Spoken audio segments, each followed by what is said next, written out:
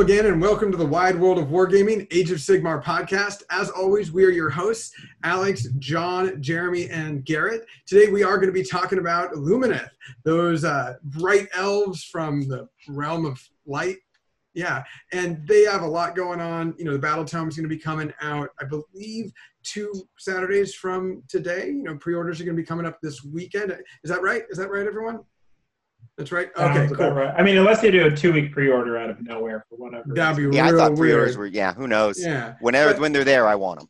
Exactly. So we're going to talk a lot about Lumineth, some of the things that we've already reviewed and talked about before with previews, but also some of the previews that happened this week when we found out a little bit more about how they played, because there were some pretty big revelations in there. And of course, with everything else that we've learned, we're starting to build a really good picture as to what the actual Battle Tome is going to look like and potentially how it's going to make massive shifts or minor shifts in the meta. I think it's going to be pretty big. But before we get to all of that, as always, John, what's on your workbench? Hey, how you doing, Alex, Garrett, Jeremy? Good to see you guys this week.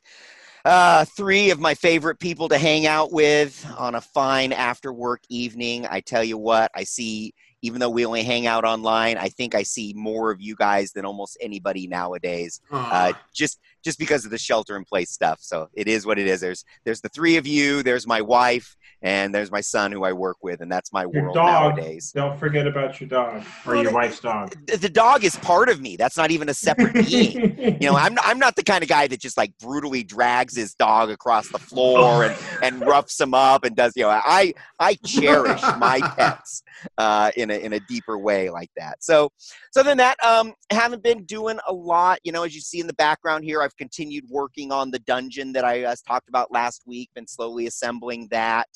Was, of course, enjoying a fine beverage. Now, I, too, am running low on some of my supplies, and this is, of course, the St. George's single malt. I think that's about a shot left. We'll see if there's any St. George's single malt left by the end of the show. And, of course, I once again had some ice challenges. My ice thing, just like, it's not making spheres properly.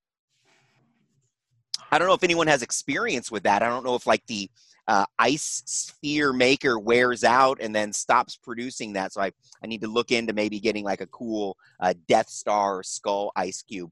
Other than that, not a lot of hobby. A lot of people starting to look at different things. So starting to get people hitting me up to play some games. I imagine within the next 2 weeks or so, I will end up going over to a friend's house and playing some kind of Warhammer. Hint, hint, hint. We'll see what that is as far as that goes. And then I've been hanging out in my garden, and some of you may have seen I posted a little video on Facebook where I ate the first hot pepper off my plants for the season, and it was a little hotter than expected, but quite enjoyable. And actually, every single day since then, I've been eating at least 1 hot pepper off the plants out there. And I'm finding that the plant is pretty variable right now. I'll eat 1 pepper and it'll be no heat, and the next one I eat will burn my face off. So this one's gonna be hot though. You can smell when there's a lot of capsaicin in there. So right before the show, before coming in, I munched a little pepper in the garden, and then I decided to grab this one. And really, these are supposed to be red peppers, so they're white right now. They're not as hot as they could be, but I'm just so ready to start eating hot pepper. Yeah, see, nothing. It's just really weird when the peppers aren't mature on the plant like that. Like, you'll eat one, and it's like, burn your face off, and you eat the next one, and there's nothing to it. So there's that. Now, you guys are going to find some irony in this. My garden was actually attacked by rats, and all the peppers, all the sweet peppers that were almost ripe, all got eaten by rats. I hate rats. Man, do I hate rats. And somebody say, well, John, hate rats? I hate rats with a passion. They're like, John, you play Skaven. I go, yeah. So every time I play Warhammer, I get to see hundreds of rats die horribly on the battlefield. It's very, very satisfying for me. Sometimes I win, and that's satisfying. But when I lose, I get to see a bunch of dirty rats get smeared. So either way. Yeah, I don't think that's true, since the biggest rat of them all is a vermin. That's unkillable. He's died once. And so that is about it. Really a whole lot of nothing. Just been gardening and playing around with my dungeon. Looking forward to some new game systems that are coming out. And, of course, I'm not going to talk about it because it's what we're going to talk about for the rest of the show. But let's just say that I've been visualizing myself with some cow horns on there. So I know what's in my near future. So, Garrett, my friend, I see that you went ahead and ravaged your dog prior to the show, and now he's been beaten unconscious over there, something like that. You know, like What's up with someone is going to call animal services listening Seriously. to our podcast. I know a couple of people who are good animal rights activists, and they're going to listen to this and be like, "What the fuck is Garrett doing to that dog?" Okay, for our listeners at home, Garrett's beautiful and well-loved dog is absolutely in dog mode behind him. You'll see it if you watch the video, much as he was last week, which is curled up, snoozed out, barely even see the thing breathing. He's so lazy. Probably spent an entire day playing and having fun with Mr. Garrett. He actually sleeps on me most of the time. Just I'll sit on my desk here, and he just jumps up on my lap. And but he plays with Stormy a lot. He loves to piss Stormy off enough that Stormy will actively try to attack him, and then he's like, "Cool, now I run." And Stormy's like, "All right." So my golden retriever, he's now 5 years old, and so he's starting to get I don't know if this 6-month-old puppy is not. No, I'm over this. I'm super over this. He's so Stormy. I got a dog to tire Stormy out, and now Stormy is tired all the time, constantly. What? He's never not tired.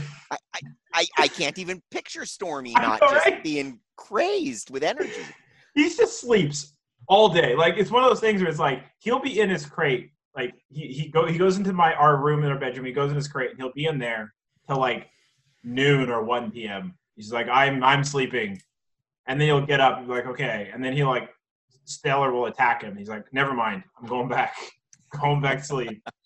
But I've done a couple of things. I got my display board evened out a bit, and I finally got it to build together. Ooh, nice. So yeah, this is it actually completed. So the trees you're holding it at quite an angle. It's not even falling apart. Yeah, they're magnetized in there. Nice. And it's the Frontline gaming tray. So this nice little. All right. Frontline tray, and the trees are all magnetized in here, so they're easily just. Garrett, is it appropriately sized for the new edition? We'll see. Throw that in. So I got that all built together. Last episode, I did the plasterwork, and I just had to cut a little bit. I over plastered some, and so I had to get the things fitting. And then me and. Huh? Not legal size anymore. Can't play ball. I know, right? Wrong game. But then I started working. So my wife and I were working, and I started sculpting some trees, and rocks, and branches. I know. Wait, out of the blue, you're sculpting green stuff? What the heck? Well, is this who took Garrett away from us? My wife. Yeah, where's the code monkey we know and love? Yeah, Mr. My I don't clean up my sprues. Mr. I'm not a creative type. Those look nice, Garrett. Those look really nice. That's a I'm direct impressed. quote. I'm not making fun of him, by the way. No, we're not. We're absolutely not. These are things that Garrett has said to us. Hi, Yeah, Garrett. multiple times. Anyways, those look great. It was man. nice knowing you. Yeah, my wife, she's done sculpting in the past for her Malifaux stuff, and nice. So I had her do the sculpting for me. She just has the great. She's actually creative. Your wife did this. Oh. Yes, I helped give her direction of. Look what at I us wanted, trying to give and fucking false credit here. yeah. That So up too. she did You the were work. loyal. You could have been like, yeah, totally. I sculpted all those. It took me hours. It's not my thing, but I worked hard, and this is what it is. And we all would have been like, you're amazing, Garrett. You only get to say that because Smacked you're not upside married. the head from yet. off screen. You gave her credit. Alex, credit. enjoy that because you're gonna get married in a year, maybe 2. It's gonna be a year. So, It's gonna be a year now. I had to get pushed out. I can't wait to play this recording in 2 years. It's oh yeah. That's She okay. wouldn't wait that long. She wouldn't wait that long. The She'd be single like, guy "No, fuck here this." still believes in television marriage. Who? You I said the do. single guy still believes in television marriage. I never said that. 30-second fiance or whatever it's called. Dude, 90 Day Fiance, man, that's a whole. I could have a whole podcast about that. It is garbage television. It is 100% garbage television. But in a pandemic, like I don't know how it happened. I started watching it and I was like, this is the cringiest shit ever. But like, you just keep on watching it. Oh, We I all hear have you. our faults, is what I'm trying to say. I mean, So- remember there was a point so long in the past of a month ago where Tiger King was king. So Yeah. So I'm gonna glue that onto the plaster to kind of give it some level, and then I'll start flocking it and then start painting it. I'm gonna try to paint it and more prepared. See, look, he's taking full advantage of his wireless headphones. I know. Look at Yeah. this guy. Oh, I'm Right. jealous. So my buddy Matt Barker painted these for my trees. And so this is how I'm going to try to decorate my this display board. So it's going to be a Realm of Shaiish tree-based display board for my Sylvaneth army. And so that's the goal. So I kind of, I was going for like some of the stones and branches and stuff to fill it out. And then I just got to like flock it and get that nice purple undertones. And Matt's actually going to come over next Sunday to play a game of Warhammer, and he's going to show me how to do this, so I might actually be able to replicate it myself and not have to rely on someone else to do work. And yeah, so that's the plan. Nice. So you're having Matt over. Is this going to be your first in-person game of Warhammer in a while, or? Second. So on Saturday, I went up to our buddy James O'Brien's house, and I was able to get a game, 2 games of Warhammer in. He soundly trounced me both games. Well, yeah, it's James, right? Yeah. So that's why you Number invited. 3 ITC. Yeah. I mean, we kind of both had the position of like, we're not going to play in an event till the General's Handbook comes out probably. So it's really hard for me to like care about what I'm playing. I'm just happy to be playing. So I'm not like trying to build optimized lists. I'm honestly just playing around like, let's just play some Warhammer and see how things end up. And so, but he played with what he had on hand, which was his Tempest Eye list. And so he decimated me in 2 turns. So you were just playing around, and he was playing Tempest Eye. Yeah, exactly. Okay. It sounds about right. Sounds right. You got trounced. So that was fun. And then over the weekend, I ran another tabletop simulator tournament, which was fun. So this was my 3rd one. Wait. Was there a packet? No, there was no packet. We created a packet together on the last podcast. I didn't write anything down. Yes, You know I what? did. You know what? I didn't. John, I'm so glad you brought that up. I had this on my notes, and I was going to bring it up if no one else had. I double-checked this weekend. I took a little peek, right? You have your Discord server, and I'm on it, despite me not playing in the event. And I saw a lot of people talking about their rounds and talking like, oh, I got, my ass kicked by so-and-so. And so, I thought to myself, okay, well, we talked about this last week. John said, had developed a good baseline for your packet. And let's just take a peek. Let's look on Best Coast Pairings. And, you definitely you had up-to-date pairings, but there was nothing in the description. He just rolled the mission. Did I forget? I may have put nothing in the description because I pinned the missions to the Discord server where everybody was. So I didn't need a description of the event. So there was no packet. We had a handwritten packet, so it's fair that, he would have a text delivered missions. That's to keep people from pre-planning too much and gaming the system. Well done, Garrett. Well done. Also, highlighting a bunch of text and then right-clicking it and then copying and then doing that again and pasting is just very tough. It's very hard. Okay, Alex, stop right there. Garrett is a Apple guy. He doesn't know anything about right-clicking. Yeah, there's no right. Okay, you can. No, I'm pretty sure it's the same, even on a Mac. There's no right one button. You can press your Apple button and then see your Apple and button. Then your Apple button. Call the command. I get my Apple button pushed frequently. Ooh, I know you do. Apple makes money, man. Greg won. Our good friend Greg. He won with Sylvaneth. An interesting list. I actually really like his list.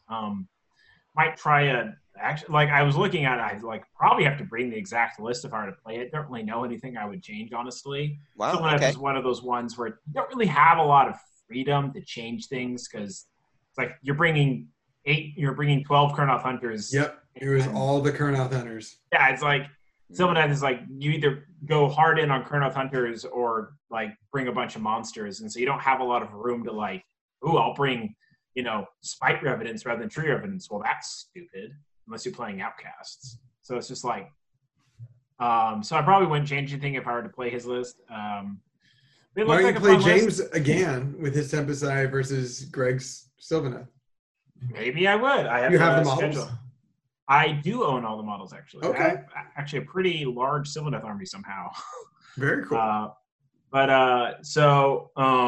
that reminds me. And then doing some gardening of my own. So the wife just bought a bunch of orchids, but those are going to be our house plants. But we used a bunch of extra 2x4s we had lying around the house, and we built a little planter box for our backyard.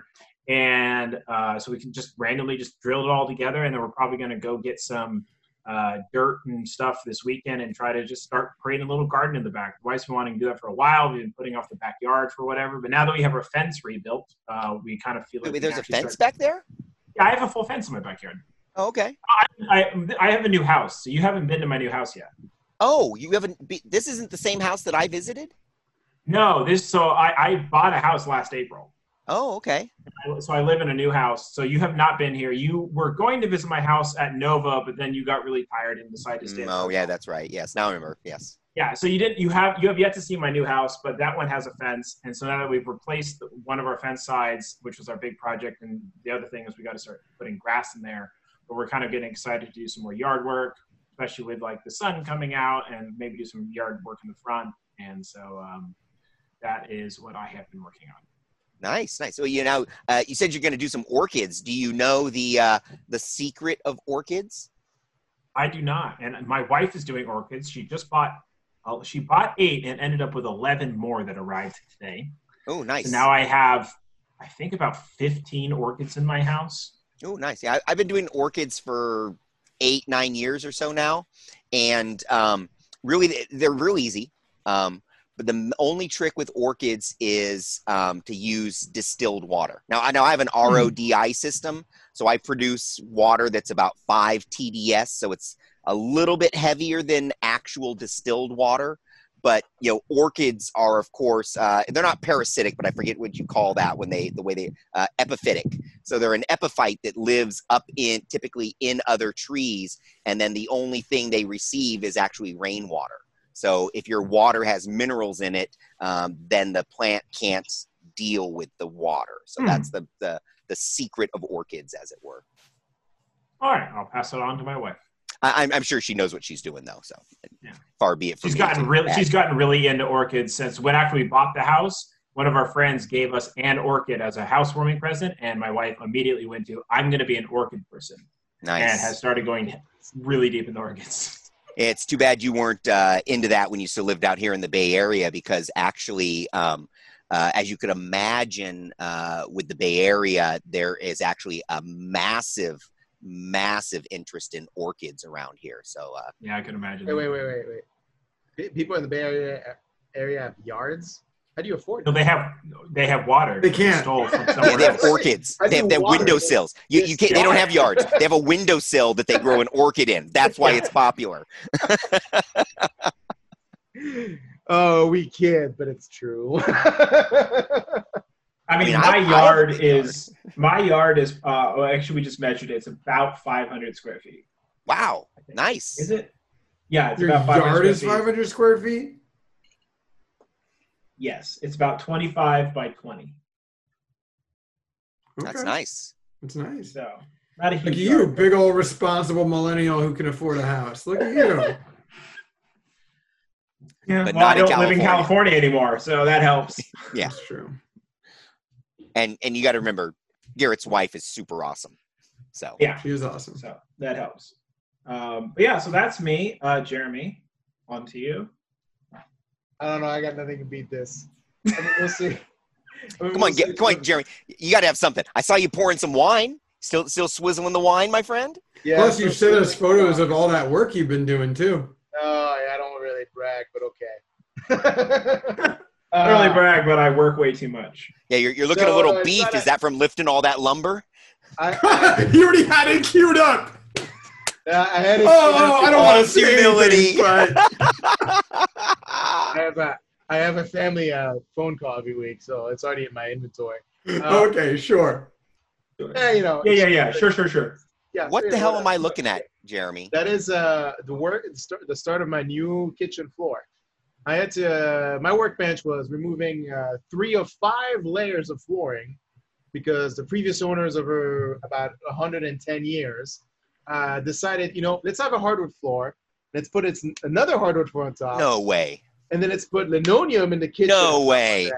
And then the last owners put a plywood and then laminate on top. What? Oh my God. So there was Yeah. 5 layers of flooring in my house, in the kitchen, 4 in the other room. So your You ceilings just just gained got like higher. 3 inches. You like got 3 inches more. How is that legal? Like it's no longer an 8-foot house. Like your ceilings are only like 7.5 feet up. Dude, it's I don't. He's got it tall was- ceilings. It was finding the linoleum was a very big surprise.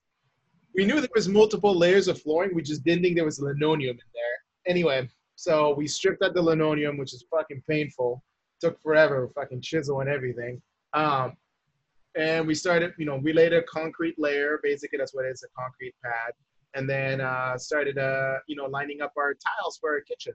And you can see it's kind of like an asymmetric, like tile, hexagon tiles. Obviously, we actually this is a kind of an earlier photo. We actually laid about 200 tiles down. We're almost done with the kitchen. And then we have to redo the entirety of the other rooms in our first floor, the hardwood floor we bought. So probably next week, you guys will eventually see like a photo update of like the other work. But it is I love my house, but man, like it is like every time we do anything in there, remodeling wise, it's just like surprise. There's just there's something you did not expect in this. Because I'm a lazy person. But for fuck's sake, when it comes to your house, don't do what my previous owners did. Like, if you're going to invest in putting new flooring in your house, don't not do the demo first. Like, it's the easiest part of the job. Oh, I got to break some stuff and remove it. Not only is it cathartic, but it's easy. I don't know why they just decide, you know what? Let's just nail more stuff on top. That's just fun. When Anyway, you sent us the that'd be- text message earlier Yeah. this weekend, I was shocked. Like I have helped people redo flooring before and rip out stuff, and I've seen like a layer of wood and then another one underneath it. But when you said 3 and a linoleum, I was like, oh, you're gonna have some fun there. It was and obviously like whoever like did the linoleum fucked up too, because there was like a patch of lacquer, like where it was like from the 50s, so they put the linoleum, and to make it like really non-sticky, they put like this lacquer finish on top, and some guy like must have like totally fucked up and left like this puddle of lacquer. So when we undid like the floor, we got to the linoleum, there was just like this like incredibly still slippery pool of lacquer on there. That was just like awful. God. Anyway, it's like, like for people who don't know, like lacquer is, if you remember Jurassic Park, it's like that That's like, your it's like example? stuck in that fucking emerald. That's lacquer, effectively. Man, You you mean never know amber? what you're going to find. I You tell mean you, amber? yeah, Yeah. amber. He's talking about amber.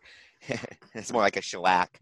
I lived in this old house, and we pulled the wallpaper off the wall, Yeah. and underneath it was a mural with all the famous actresses' eyes. And so in the center were Betty Davis's eyes, about 6 feet across, and then all the other 40s and 30s actresses' eyes about 2 feet across, all over the wall. Weirdest thing I've ever seen. I hate it so much. Right? It was so weird. But we're just peeling off this old metallic 60s wallpaper, and you got these like Betty Davis eyes. It's like you're like, what is this? No. At some point we're like, we're coming off carefully trying to figure out what the image was. We almost kept it. But no, Yeah. it was So- no. The one surprise we did find that was pretty nasty was they must have had like water damage at some point, Ooh. and then never did the proper job of like cleaning it.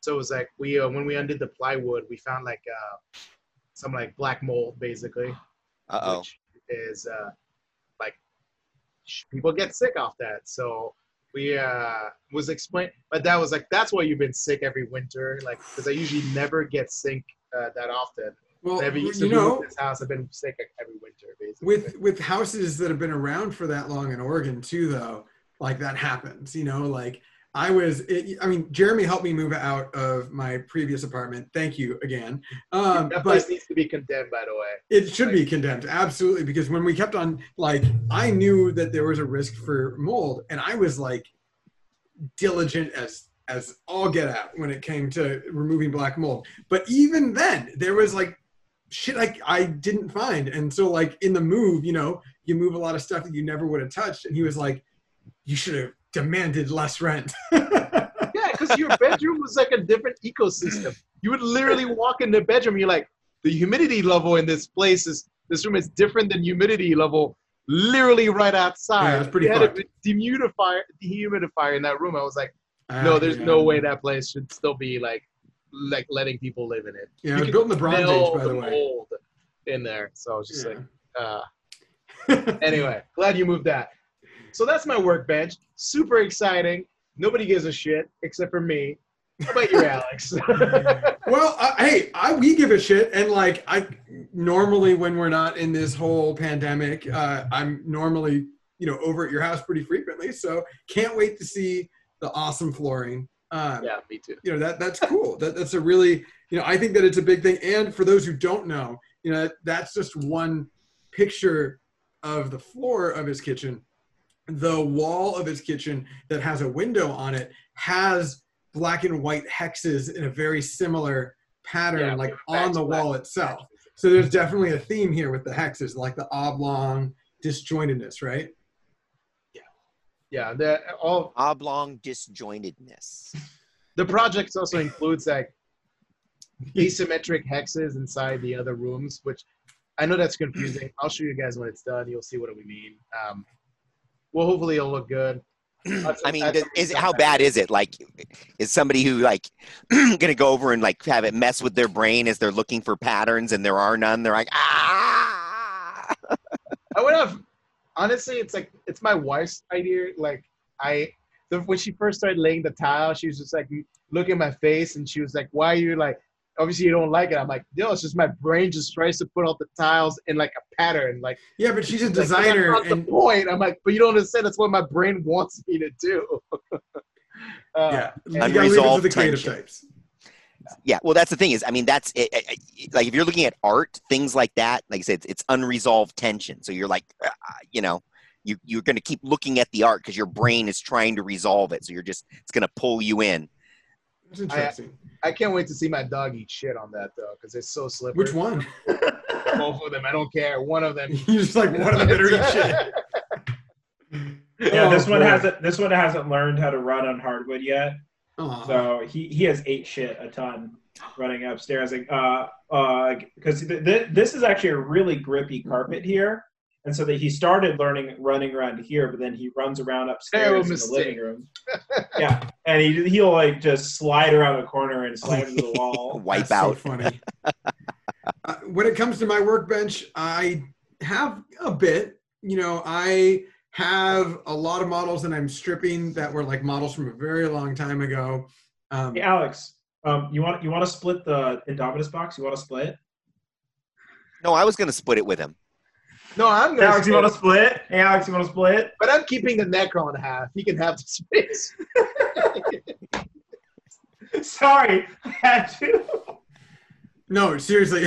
My favorite was I've seen a lot of them. One of them was the South Park episode when there are a lot of homeless people there, and Stan is like downtown, and a lot of people are asking for change, and he feels surrounded by a bunch of people who are asking for spare change, but people just kept on putting like different tiles. But it's like, want to split, and it's like Necron player.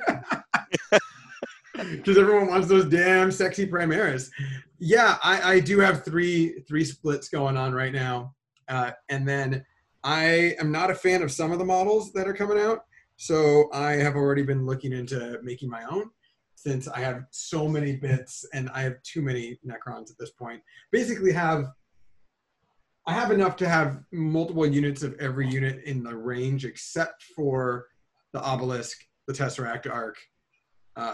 That's it. I mean, I have 3 pylons. So, and I only have 1 Sereptech heavy construct. But besides that, I basically have multiples of every unit, which is a little probably more than Necrons that I need. But I have enough bits where I'm not a big fan of the Plasmacyte model, the model that's the Kinectech model that's going to come with those new 3-legged destroyers. Oh, so I've been thinking about making my own. So I've been looking a little bit of that on my workbench. Well, I have Age of Sigmar stuff on my workbench, but for a very different reason too. Because I actually am stripping some models because I did a test run of maybe a new dynasty for my Necrons. And I was trying to figure out what I wanted to do in terms of colors.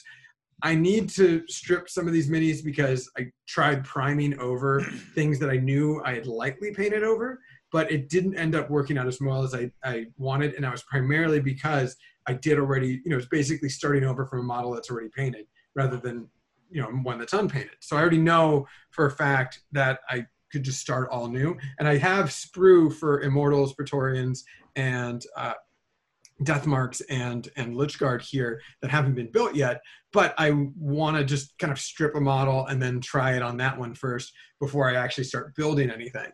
And what I did was I was testing out some schemes and I was trying to figure out what I wanted. Oh, yeah, there you go. There's Carl Payne stuff. See, I'm going to be painting all my own stuff, so it's not going to be the same. But, I have my Bone Reapers, which, it is auto-adjusting. That is awesome. Hold on. What we're going to do. Hide yourself. You got to put your hand behind the model. No. I have a way of doing this. I have an autofocus function. Yeah, but it's not the autofocus. It's the problem. It's the virtual background. There you go. Put your hand behind it. I swear to God, it's going to work. Yeah. You're killing us, Alex. You're killing us. The problem is that your automatic background replacement recognizes the face on the model too. Anyways, this is it. Just turn off the background. Just clean your room so you can show us the model. No!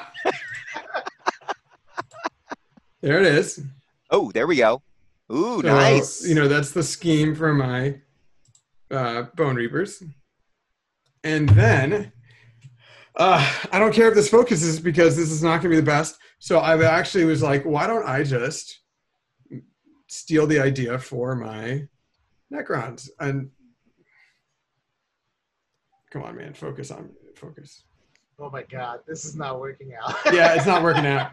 I'm not going to worry about it. But you get the idea. You get the idea that I'm testing out basically a metallic version of my Bone Reaper army. So that is something that's basically been consuming most of my time lately, is to kind of figure out how I can make equivalents, because, I'm not going to have the brown, petrified bone that I had in my Bone Reaper army, but now I'm going to have metallic joints. And then how do I put my paints in a way where they can easily be a mixture of paint and metallic with the exact color that I want, rather than, say, going to Vallejo and getting the color shift paints or anything like that. And I'm also not doing a lot of airbrush right now, but I realize I'm actually going to go over to a friend of mine's on Friday, and my airbrush is 10 years old and it's just seen better days. So I'm just going to go to his house. I have the proper paint that I need, and I'm going to prime it the way I need, base coat it with a very high silver, which Games Workshop doesn't have, a bright silver spray for primer. They only have the lead belcher, which is a little bit more of a gunmetal. So I'm going to be essentially priming it black or gray sear or even lead belcher, then hitting it with a base coat of the this brighter silvery color. I actually think I have it with me right now. It is Vallejo, but it's I think it's alcohol based.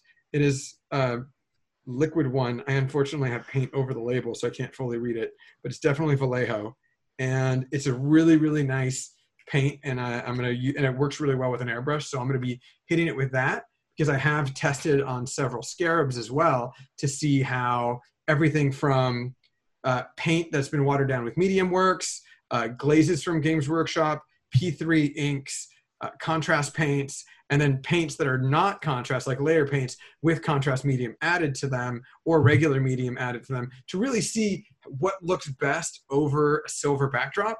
Because you guys might know, John certainly knows, that like with my old Necrons, which are white and blue, I was very much against using any metallic ever. So like the joints were black with a highlight, and then the purple was a certain, like made in a certain way. And honestly, I was adding more steps than I needed to, and I wasn't yet as advanced in the hobby as I am now. So I'm making my life easier, but also I'm doing it better than I did before. So that's the long story short. So I'm excited to try. That's interesting. That brought an interesting thought to mind. I mean, your skills have improved, but your skills have improved because of doing all that work. And I wonder, in this modern world of contrast paints, if there are sort of newer hobbyists that are not being pushed or forced to develop those skills because of the ease of the tools that they have to them now. Maybe. So I'll say yes, that is true, because I am not improving because I don't put in the effort. I kind of have just like a baseline that is good enough, but I think I think there is a stark difference between, like, my quality is not ever going to achieve what like you or Alex or even Jeremy can do. Like any of you guys, I'll never reach your quality.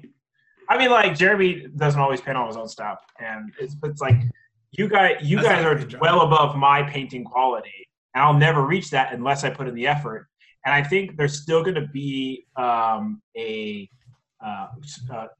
like paint classes are still going to be a thing, because like contrast is great for getting people baseline armies, but like they're still never going to let you get to that level that you guys have through putting in all the effort of learning the techniques and going through all the trouble.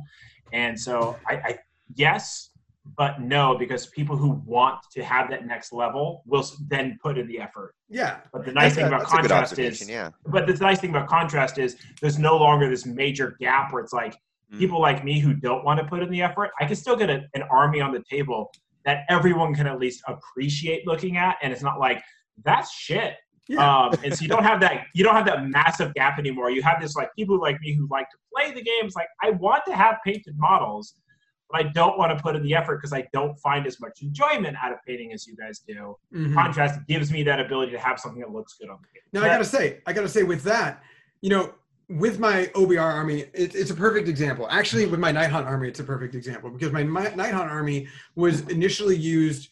I initially used a lot of the technical paints, and then I repainted them and used a lot of the contrast with some mixtures of other paints here and there. But then when I started to paint Lady O, I wasn't really happy with the effects of contrast paint and how it worked out.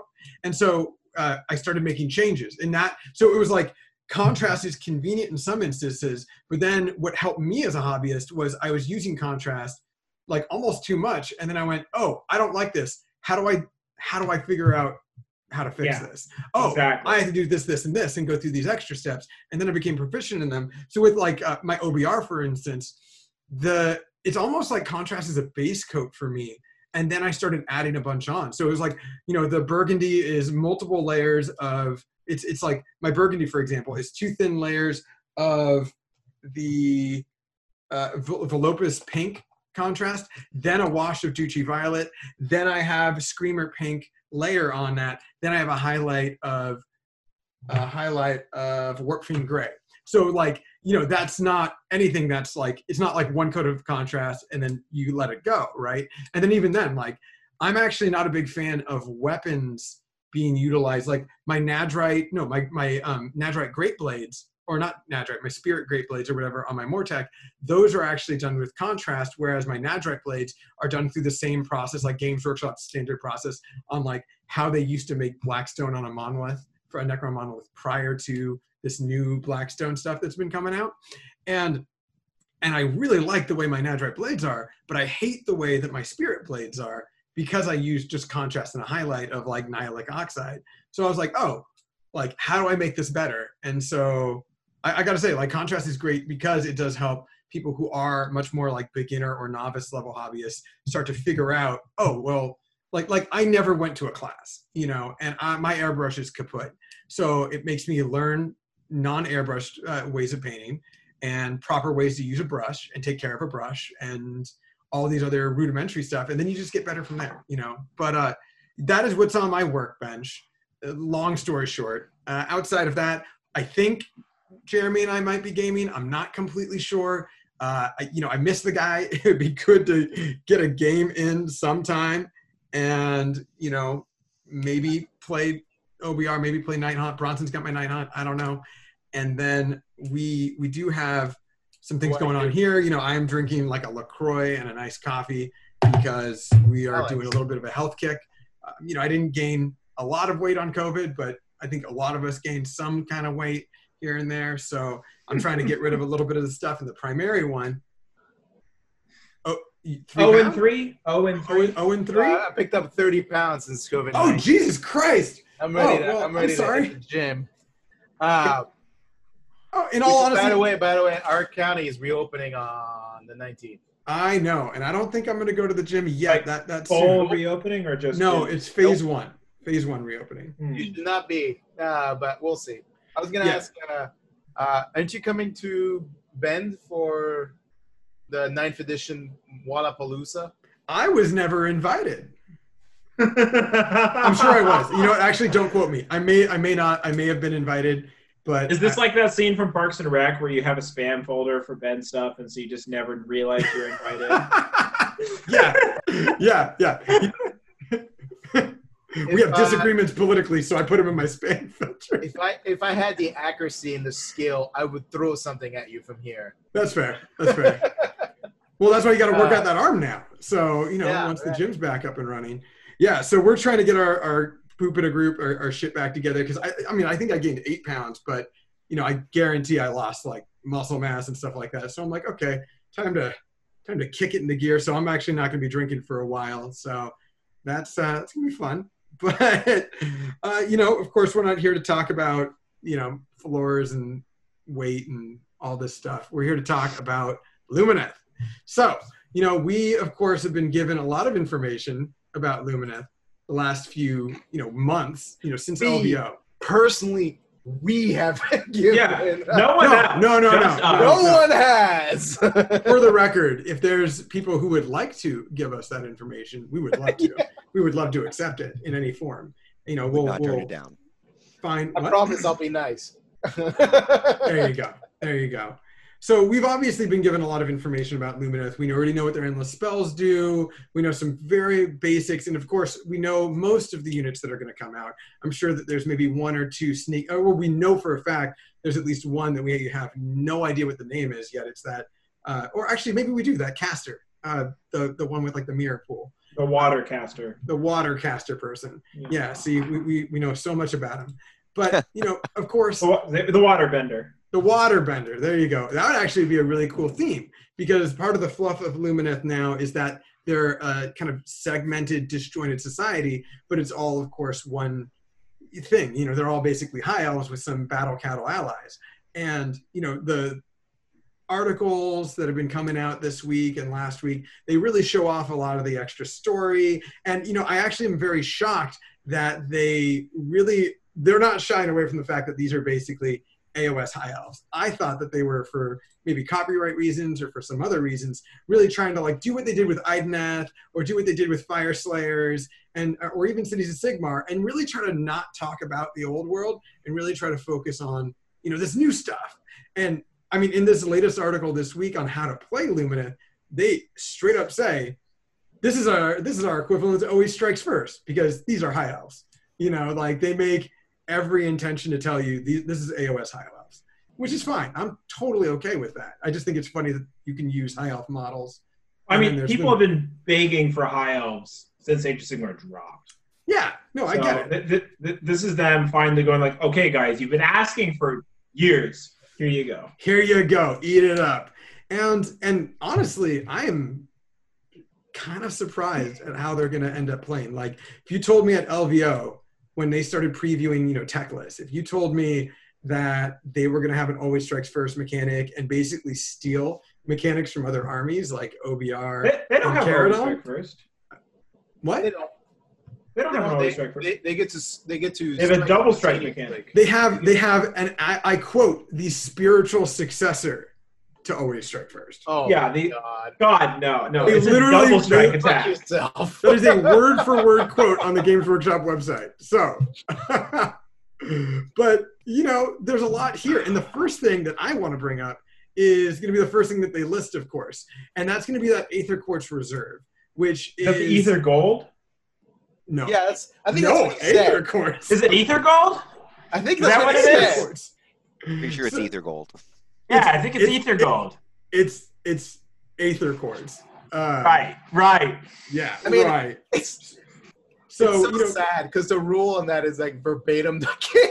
it is. Right, It says, right. Is Like, it? you can use it once for phase, and after you use Wait. it, you lose a bravery. Like, wait, where have I heard can that someone before? put a screenshot of the Caradon Yeah, Overlord I got rule? it. Because I will read the Lumineth one word for word right now. Let's double check to see if it's the exact same verbiage. Because Oh, that would wow. actually be hilarious. But, I mean, but it that does would a be- different it would be function. smart of I mean, them. the way it affects the models might be the same, but what you do with it is different. Oh True. yeah. It's different when you get it, but the penalty is the same. Oh, right, yeah. So it It's- says yep. for each Lumineth Realm Lord army, or each unit in a Lumineth Realm Lord army starts the battle with one Aether Quartz Reserve. Okay, so it's already phase, better than Ether You can Gold. say one unit will use their Aether Quartz Reserve to use one of the following Aether Quartz Reserve abilities. However, if you do so, subtract one from the unit's bravery characteristic for the rest of the battle. And they only really gave us one ability that you can use for that, which is Heightened Senses, which is an ability that you pick when you shoot or you fight. And if you do so, you can reroll ones made for that unit. They also have that lightning reaction, but I don't know if if that actually is going to be something you can use Aether Quartz on. It sounds like that's an ability that might be used elsewhere, or like a Yeah, generic I ability. thought lightning reaction was just something the whole army had. So it's directly You guys- under this You guys thing. not reading. You guys don't understand how lightning reaction works, right? I understand how it is. No, with the Lumineth mechanic, it's 4 units swinging at the same time.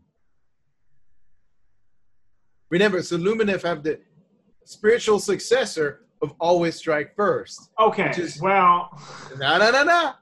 If you go back to it, it's each time a Lumineth unit activates and swings, you can immediately activate another Lumineth unit and oh my swing. god.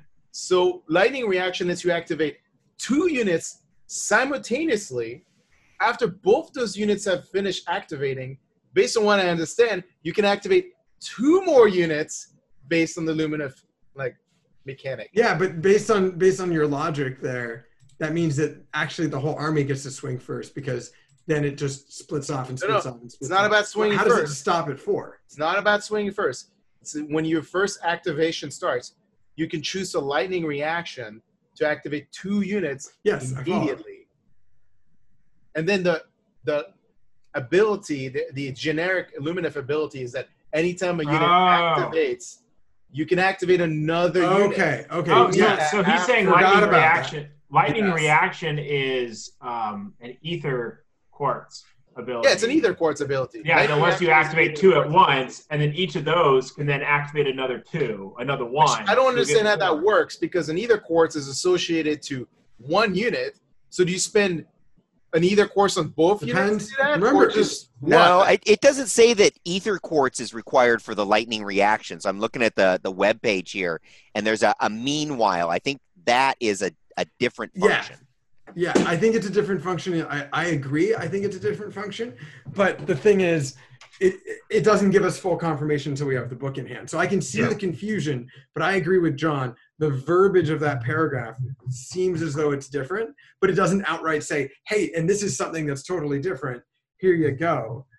That being said, if it does end up being something that is Aether Quartz, not going top to bottom, of course, from the preview here, there are a lot of, it seems like there's going to be ways to get extra Aether Quartz, almost like, abilities with, OBR and getting more command points through the use of a spell, or so maybe there's going to be a spell or some other way. I know what it is, actually. I'm thinking about it. So you got to kind of picture the whole army, and ether quartz being a mineral. You're going to mine a mineral, but there's a cow theme. So I'm picturing you have to come up to the big cow mountain creature and milk its crystal udders to get more ether quartz. So there's probably a roll to see whether you're successful with milking the crystal udders on the cow mountain. I hate it. I hate it so much. Well, and actually, in terms of the fluff too, they're really trying to give you a wide range of ways to play, and they outright tell you that there's like in terms of both gameplay and in terms of like fluff for Lumineth, they have a very heavy cast system, and like their continent is divided into like 9 separate parts. So like they talk about how each group is like completely different, but the only thing that they have similar is like that they're high elves, basically, whatever they're going to be called now. And yeah, it's really interesting to me that how big an army do you think we're looking at with these guys? So before I get there, I actually want to mention something about the Aether Quartz, because there's ways to really get more bang for your buck. I mean, they have the tribe or the group called Ithala, like Elathia, or I don't know, Elven names, real weird. Good luck. And basically, they have a command ability that says when you use the command ability, you can use this command ability in the shooting phase, the combat phase. If you do, you can pick 2 units in your army to reroll hit rolls of 1. And that's pretty helpful. You can do these things where you can use multiple abilities for multiple units. And then even then, the other kind of sub-faction they recommended or revealed to us, was one that's called Syar. And just their starting ability is that every unit in the battlefield comes with 2 Aether Quartz reserves instead of 1. So wow, that's going to give a lot of, and I don't think they're going to really give a shit about. All I got to say is poor KO here, where you need a unit of 10 or more to get your ether gold. I don't care. And KO can shove it. We're just going to pass out ether quartz like candy. Well, ether gold, you got to be a high tier person to get some ether gold. That 5-man unit of cavalry, they get some ether quartz. But well, I mean, you got to look at it like it's like quartz versus gold. Again, everybody has quartz laying around. I go back in my backyard, I'll find some quartz. Not going to find any gold back there. Fair. Yeah, but the problem is either quartz are processed from the tiers of Techless. Oh, is it tears of Techless everywhere? Not milking the udders of the mountain cow? Wait, you took me for serious? No. Dude, I cannot wait to see the crying rules. constantly because ether quartz is handed out like candy. I cannot wait to see the rules for the attack yak. Well, you did see some of them in the preview because it's an Alarif unit. So any Alarif mechanic functions on the rock, the bovine creatures as they describe them. Yeah. Tell us more. Yeah. So Alarif units can choose to assume a rock stance, a mountain stance, because that's where they're from, the mountains. Mm-hmm. They're the hillbillies of Eliminative. If you do so until your next hero phase, if the weapon used for an attack that targets an Alarif unit in the mountain stance is a rend characteristic of -1, change the rend characteristic to -0 dash, basically. Which is mind-boggling because it doesn't say there's any negatives. Like, it just says at the start of your hero phase or before the battle starts, you can be in mountain stance. Which this sounds a lot like the old swooping rules from. I don't know. Too. Why not just make it an always thing if there's no negatives? Oh, because if you don't go first, you don't get it. No, it says before the first battle round begins, and at the start of any of your hero phase. So there must be a negative because I don't get why they would just write it. Might be multiple. You got to remember this is a preview, so maybe there's like an aggressive stance too, and you got to like declare. Oh, maybe there's a trade-off. Like you can have like an additional +1 rand on your weapons instead. I don't know. But the really cool mechanic is the Alarif units can, and this is where the game is gonna get. Like Age of Sigmar. I completely agree. Pretty quick game. That rule is going to slow down the game drastically. Who wants to share it? So we're talking about Tectonic Force, and that is so any Alarif unit gets this. At the end of each combat phase, you can place one enemy unit within 1 inch of each friendly Alarif unit.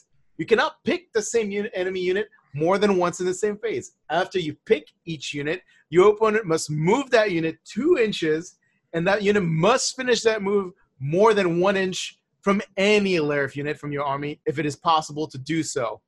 Once those enemy units have been forced to move any friendly Alarith units that are within 3 inches of any enemy units can make a 1-inch pilot move, which is basically, remember like 300 or like any like hoplite movies where they do like the shield wall push? That's basically what that is. I love it. I love it from a lore standpoint. That sounds awesome. The 300 shield wall push, but yeah, moving exactly 2 inches. Cool. That's going to be fun to measure. Exactly 2-inch movement. No more, no less. No more, no less. And you have to make sure you stay exactly over at least an inch away. So it's like more than 1 inch away. It's nice when you got 2 characters, but you got a big block of 30 against a block of 30. I just don't understand it because, like, mathematically, it's impossible to move 2 inches and be more than 1 inch away. It's mathematically impossible. So we'll just assume it's 1 inch away. If you move 2 inches, you're 2 inches away. You're correct. I'm like, what do you mean, Jeremy? If you move 2 inches, you're 2 inches away. It's really easy to be more than 1 inch away. Yeah, I was like, I don't know where we're coming from this one. That doesn't work. I can say is when I first read this rule, immediately I said to myself, how can I game this rule? Oh my God, right? What can I do to jank this rule up? How can I take advantage of it? And to me, that's the problem with this rule. If a nice, polite, innocent player like myself would instantly want to do something devious with a rule like that, you can imagine how somebody like our good friend James or somebody get a hold of that. Oh my gosh! Let alone Jeremy, do something truly vile with a rule like that once they allow it to churn in their devious little minds. So I think you guys elicited or already stated some of the problems, sort of the mechanical challenges of this rule, and I don't think it takes a lot of imagination to see that this is a rule that's going to cause a little bit of a tension between the players when and it's going to be about when do you do it and how often are you doing it. This reminds me of back when the FAQ came out for a 2nd edition,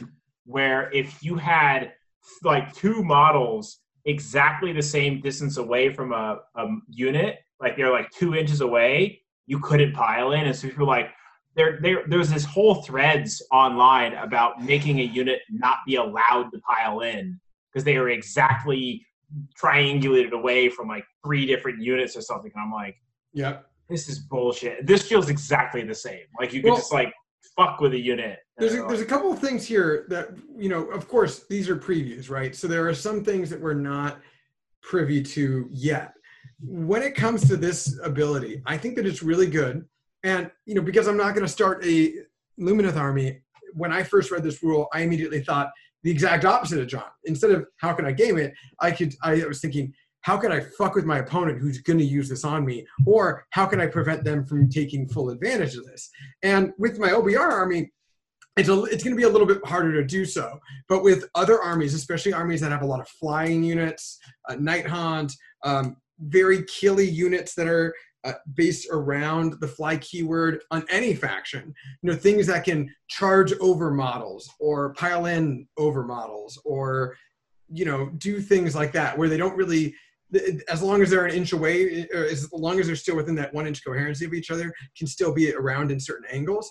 Oh, I see what you're saying, Alex. Yeah, when you get the units mixed, huh? Exactly. So when you start, if say I had a unit of chain rasps and this guy, and there was a person with a Lumineth unit, and they all have 32-inch bases, and I can fit like 125 mil base right in there in base contact with like 3 of them, and then everyone else is just up on the front, and as long as he's in coherency, cool. I got to move 2 inches away. Oh, shoot! I can't actually move that model and not be outside of an inch. No. Guess we're not doing it.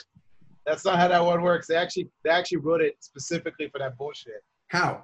Okay. Tell me how that doesn't work. Your opponent must move that unit 2 inches, and that unit must finish that move more than 1 inch from any Alarith unit from your army if it is possible for it to do so. If it can't end with 1 inch, you still have to move 2 inches. So and break coherency. No. Oh, jeez. Oh, my gosh. Well, I hope this is effective. Like, I can see both your arguments, but, like... Let's give you... I'll give you a context. You're breaking the game with this rule, sir. Let's say I surround Nagash with an Alarith unit, and I use this rule. Yeah. He can't move. Too. Yeah, he can't move, so he's not moving. Right, but that's the same thing with your Chinras. That's No, what I think said. so. In Alex's point, he's saying I'm unable to move this one guy outside of 1 inch, so But nobody. if he was in coherency at the beginning and he can't move, then the rest of the unit has to maintain coherency while trying to move 2 inches. You don't. No, that's it doesn't say. There's nothing here that says you have to maintain coherency. No, Well, it just anytime says you move, you have to make. you have to be Anytime you moving move, you it absolutely have to possible. maintain coherency. But And is this a breaking move? coherency. Yes, It says move more. Does it say move 2 inches? John? It says Yeah. move. It Must says move move. that unit. No. 2 inches. Hey, they And it must says- move the unit, but is that a move? Yes, No, but it has the keep in word mind- move in it, John. No. Oh my God. So this is really annoying, but he's right. So the He's verbiage, the verbiage says unit. It is not a One normal model. move, but it is a move. If one model in a unit can move 2 inches, but one of them can't, you fulfill the requirement as long as that one model did. Yeah, this is going to be fun. This is going to be. This book is going to be you know what? awesome. I'm not. Yeah, that's Yeah. one rule. Man, okay. So outside of talking about this, which it sounds like we could do a whole episode talking about this one rule, it's also important to note that this is a specific keyword, and I don't think every unit in the army is going to have this keyword. Nor do I think that It's this to is move people. They is actually gonna be- give you a list.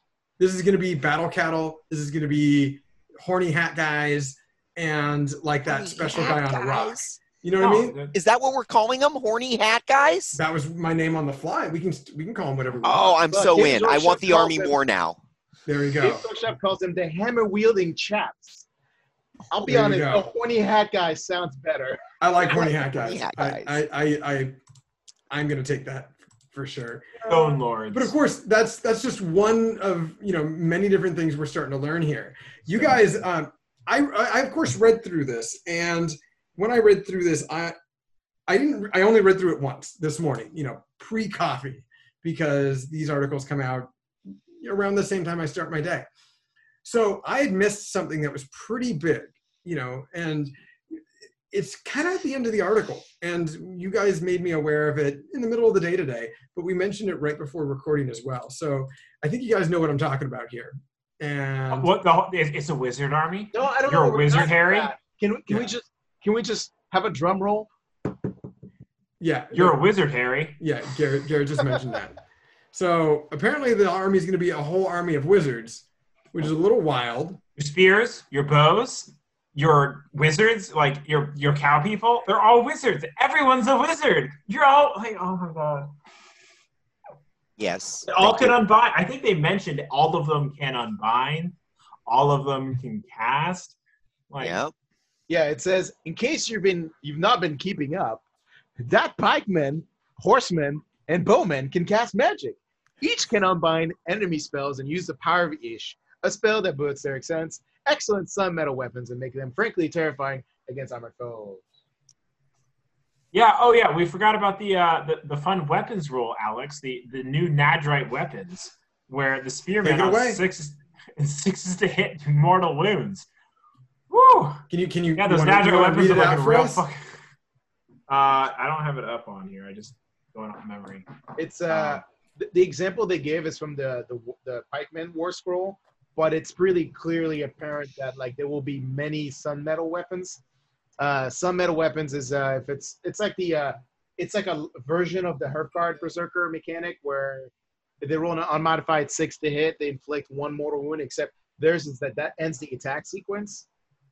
And then the Power of Ish spell, which apparently every unit can cast, and you can cast as many times as you want, including match play rules, is you convert that 6 unmodified to a 5-up unmodified, which for me is on a cast value of 6, I should say. So it's not a 5. If it was a cast value of 5, so it's like, whoo, that is You mean like bullshit. pause protection?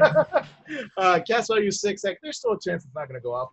But the fact you can cast it as many times as you want, and each unit is a wizard, it's like it's probably going to be on the unit that matters the most. Like, oh, I felt that one. On terrain tables, you're going to be really hoping that you get table 2, and you're going to be hoping that you get 6 a lot. I don't understand the design of releasing 3 battle tomes this year, or 4 battle tomes, 3 of it which are it's magic focus, magic focus, not magic at all, and then magic again. So, Who was the you know what? Those demon fire rifts, they're gonna be fucking everywhere.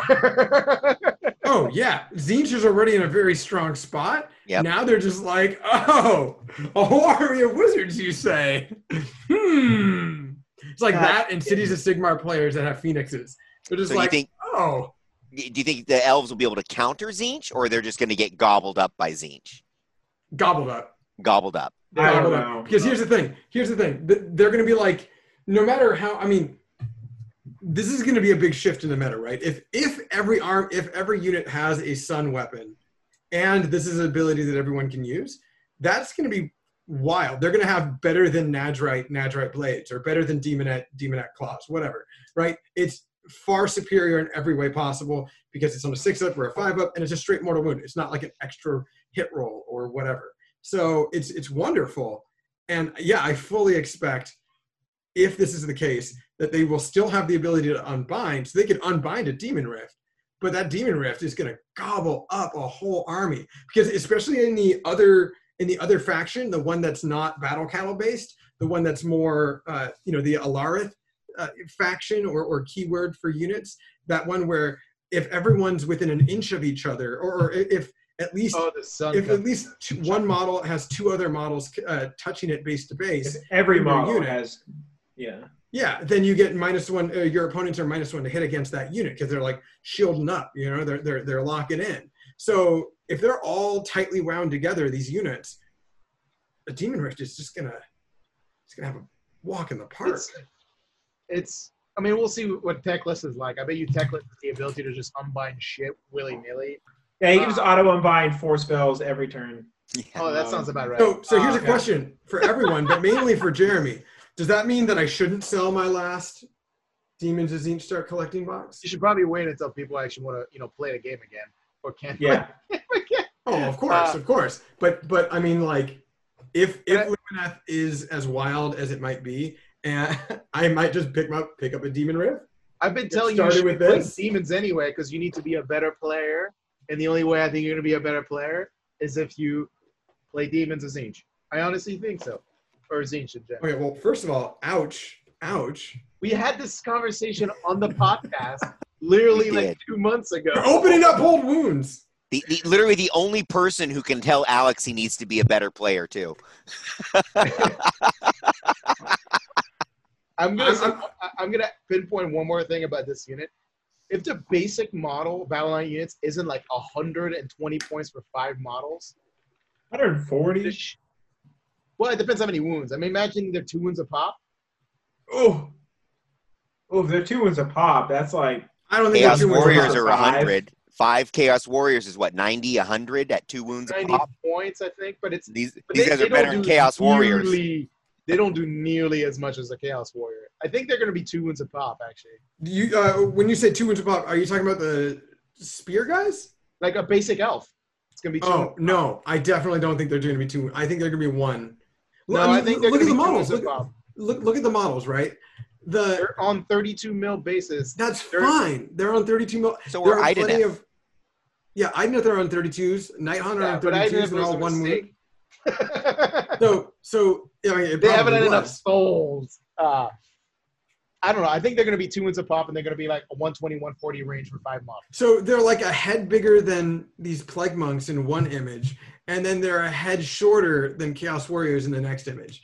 It's not about the model size. It's just the mechanic of the army is supposed to be an elite army. That's how they play.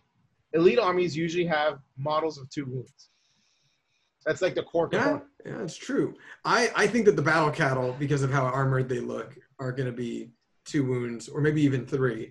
but I am going to be shocked if the standard infantry are going to be 2 wounds. Yeah, I I don't think so either. think I keep looking at Ideneth. There's a nice elite elf army. I think that we can draw a lot from point levels and other things when we look at Yeah, but Ideneth. the elite Idenef are 4 wounds a pop. Well, those are cavalry, though. Yeah, but cavalry usually adds 1 wound. No, they No, usually have 2. no, not even that. Well, then What that makes cavalry- my point even better. Skull Crushers. What about all the every single? You're looking at Stormcast- heavy cav there. No, normal, like 1 wound cavalry.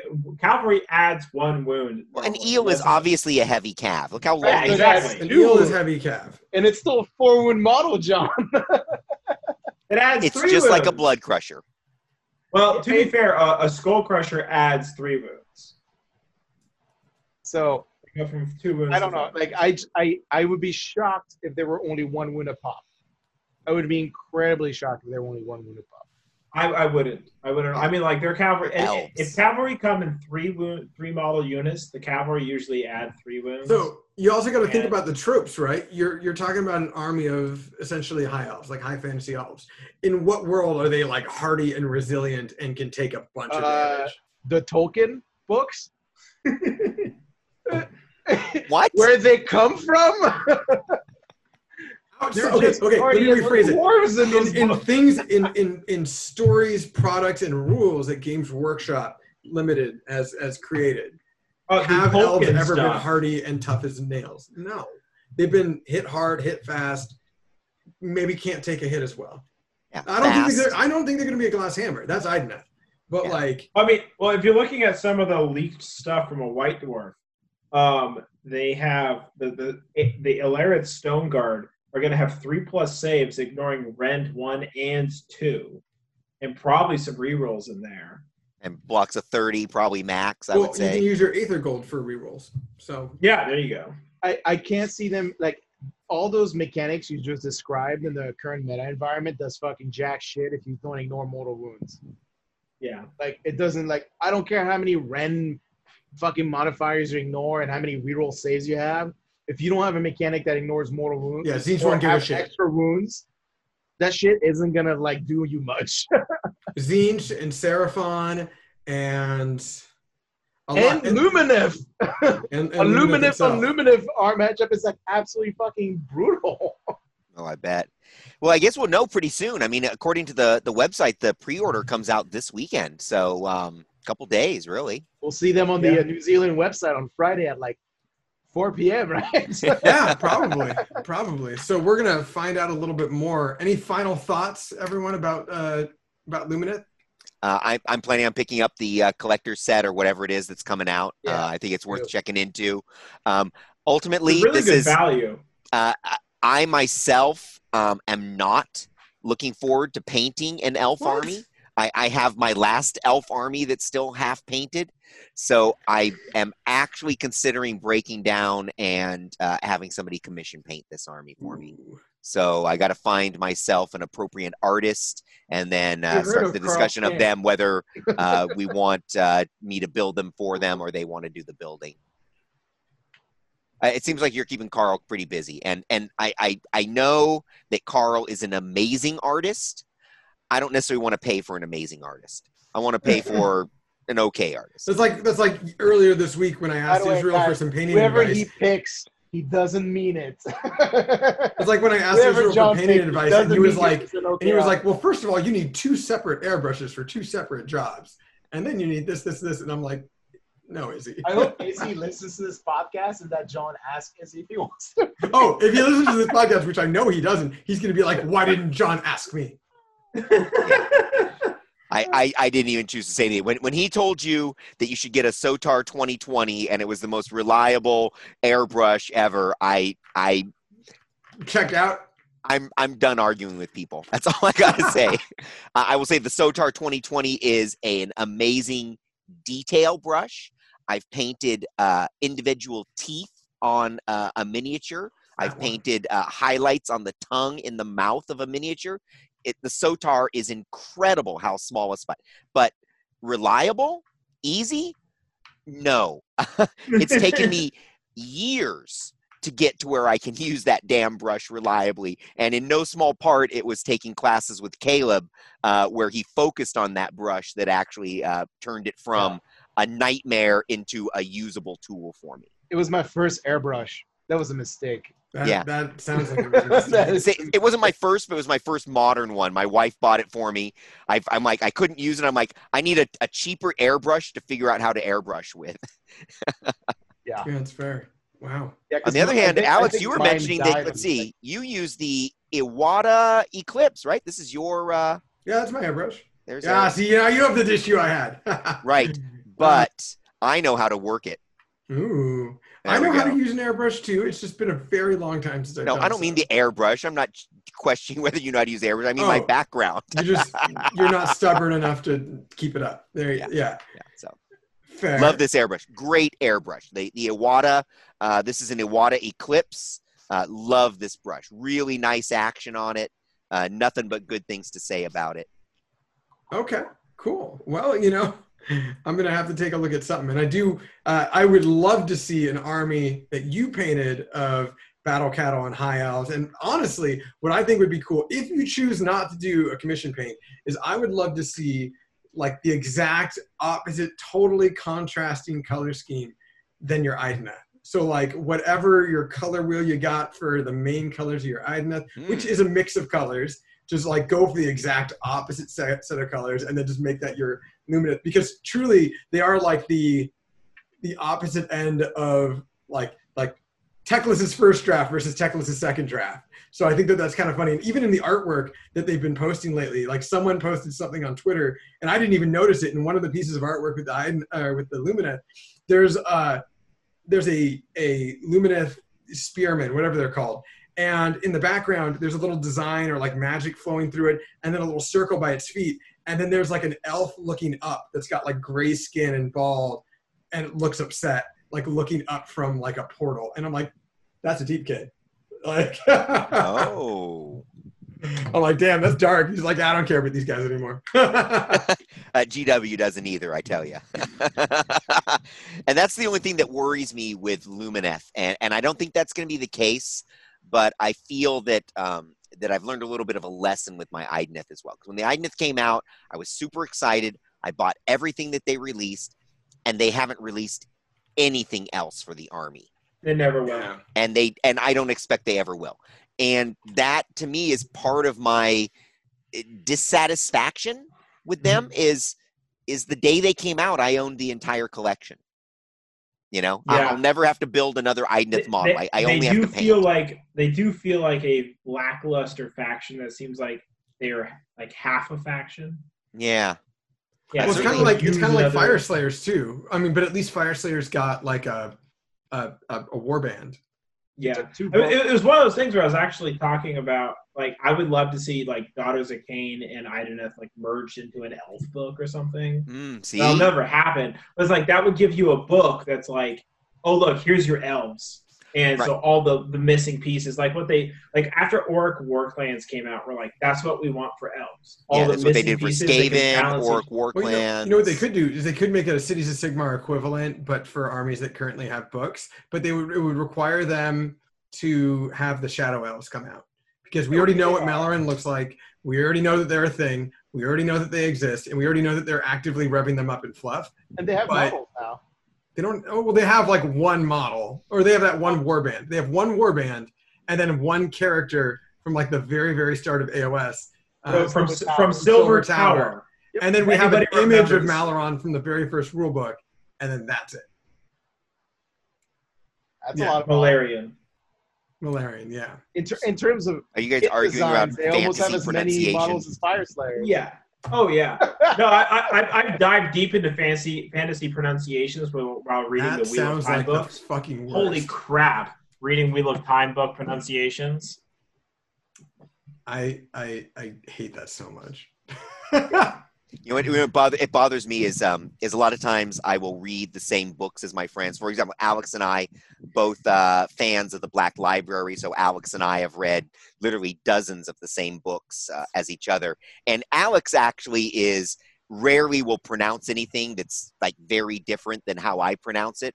But I have some other friends that also read Black Library.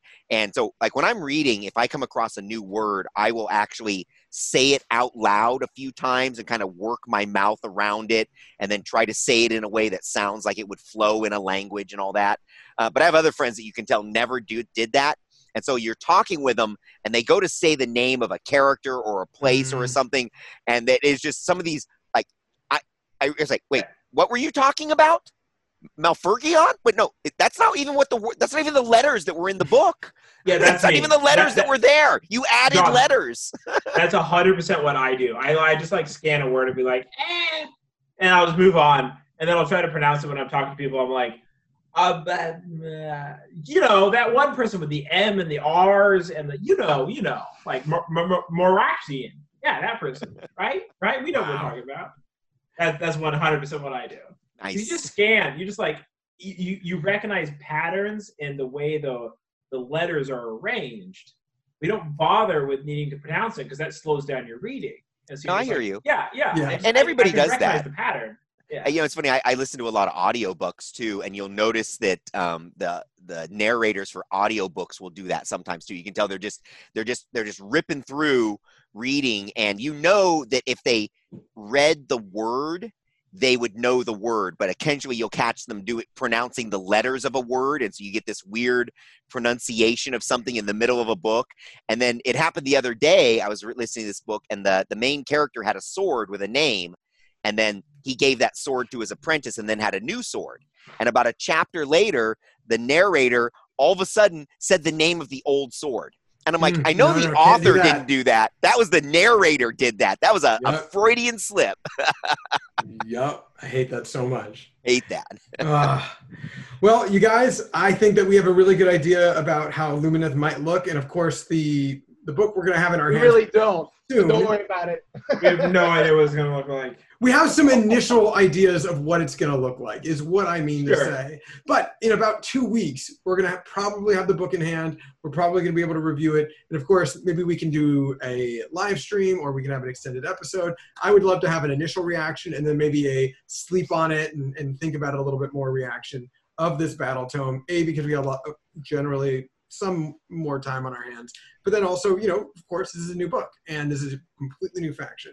So I hope you guys do, you know, take a look at some of these future episodes. You know, of course, we're going to be expanding on this. If you guys want, please do like us on Facebook, review us on Apple Podcasts, The Wide World of Wargaming. You can find us on FLG's Roll as well as Podbean. And wherever you get your podcasts, we are on Facebook. So shoot us a shout out or a like on there as well. This is going to be Alex, John, Jeremy, and Garrett signing off for the night. Take it easy, folks. Look for the video on YouTube. See you later. Yes, and YouTube.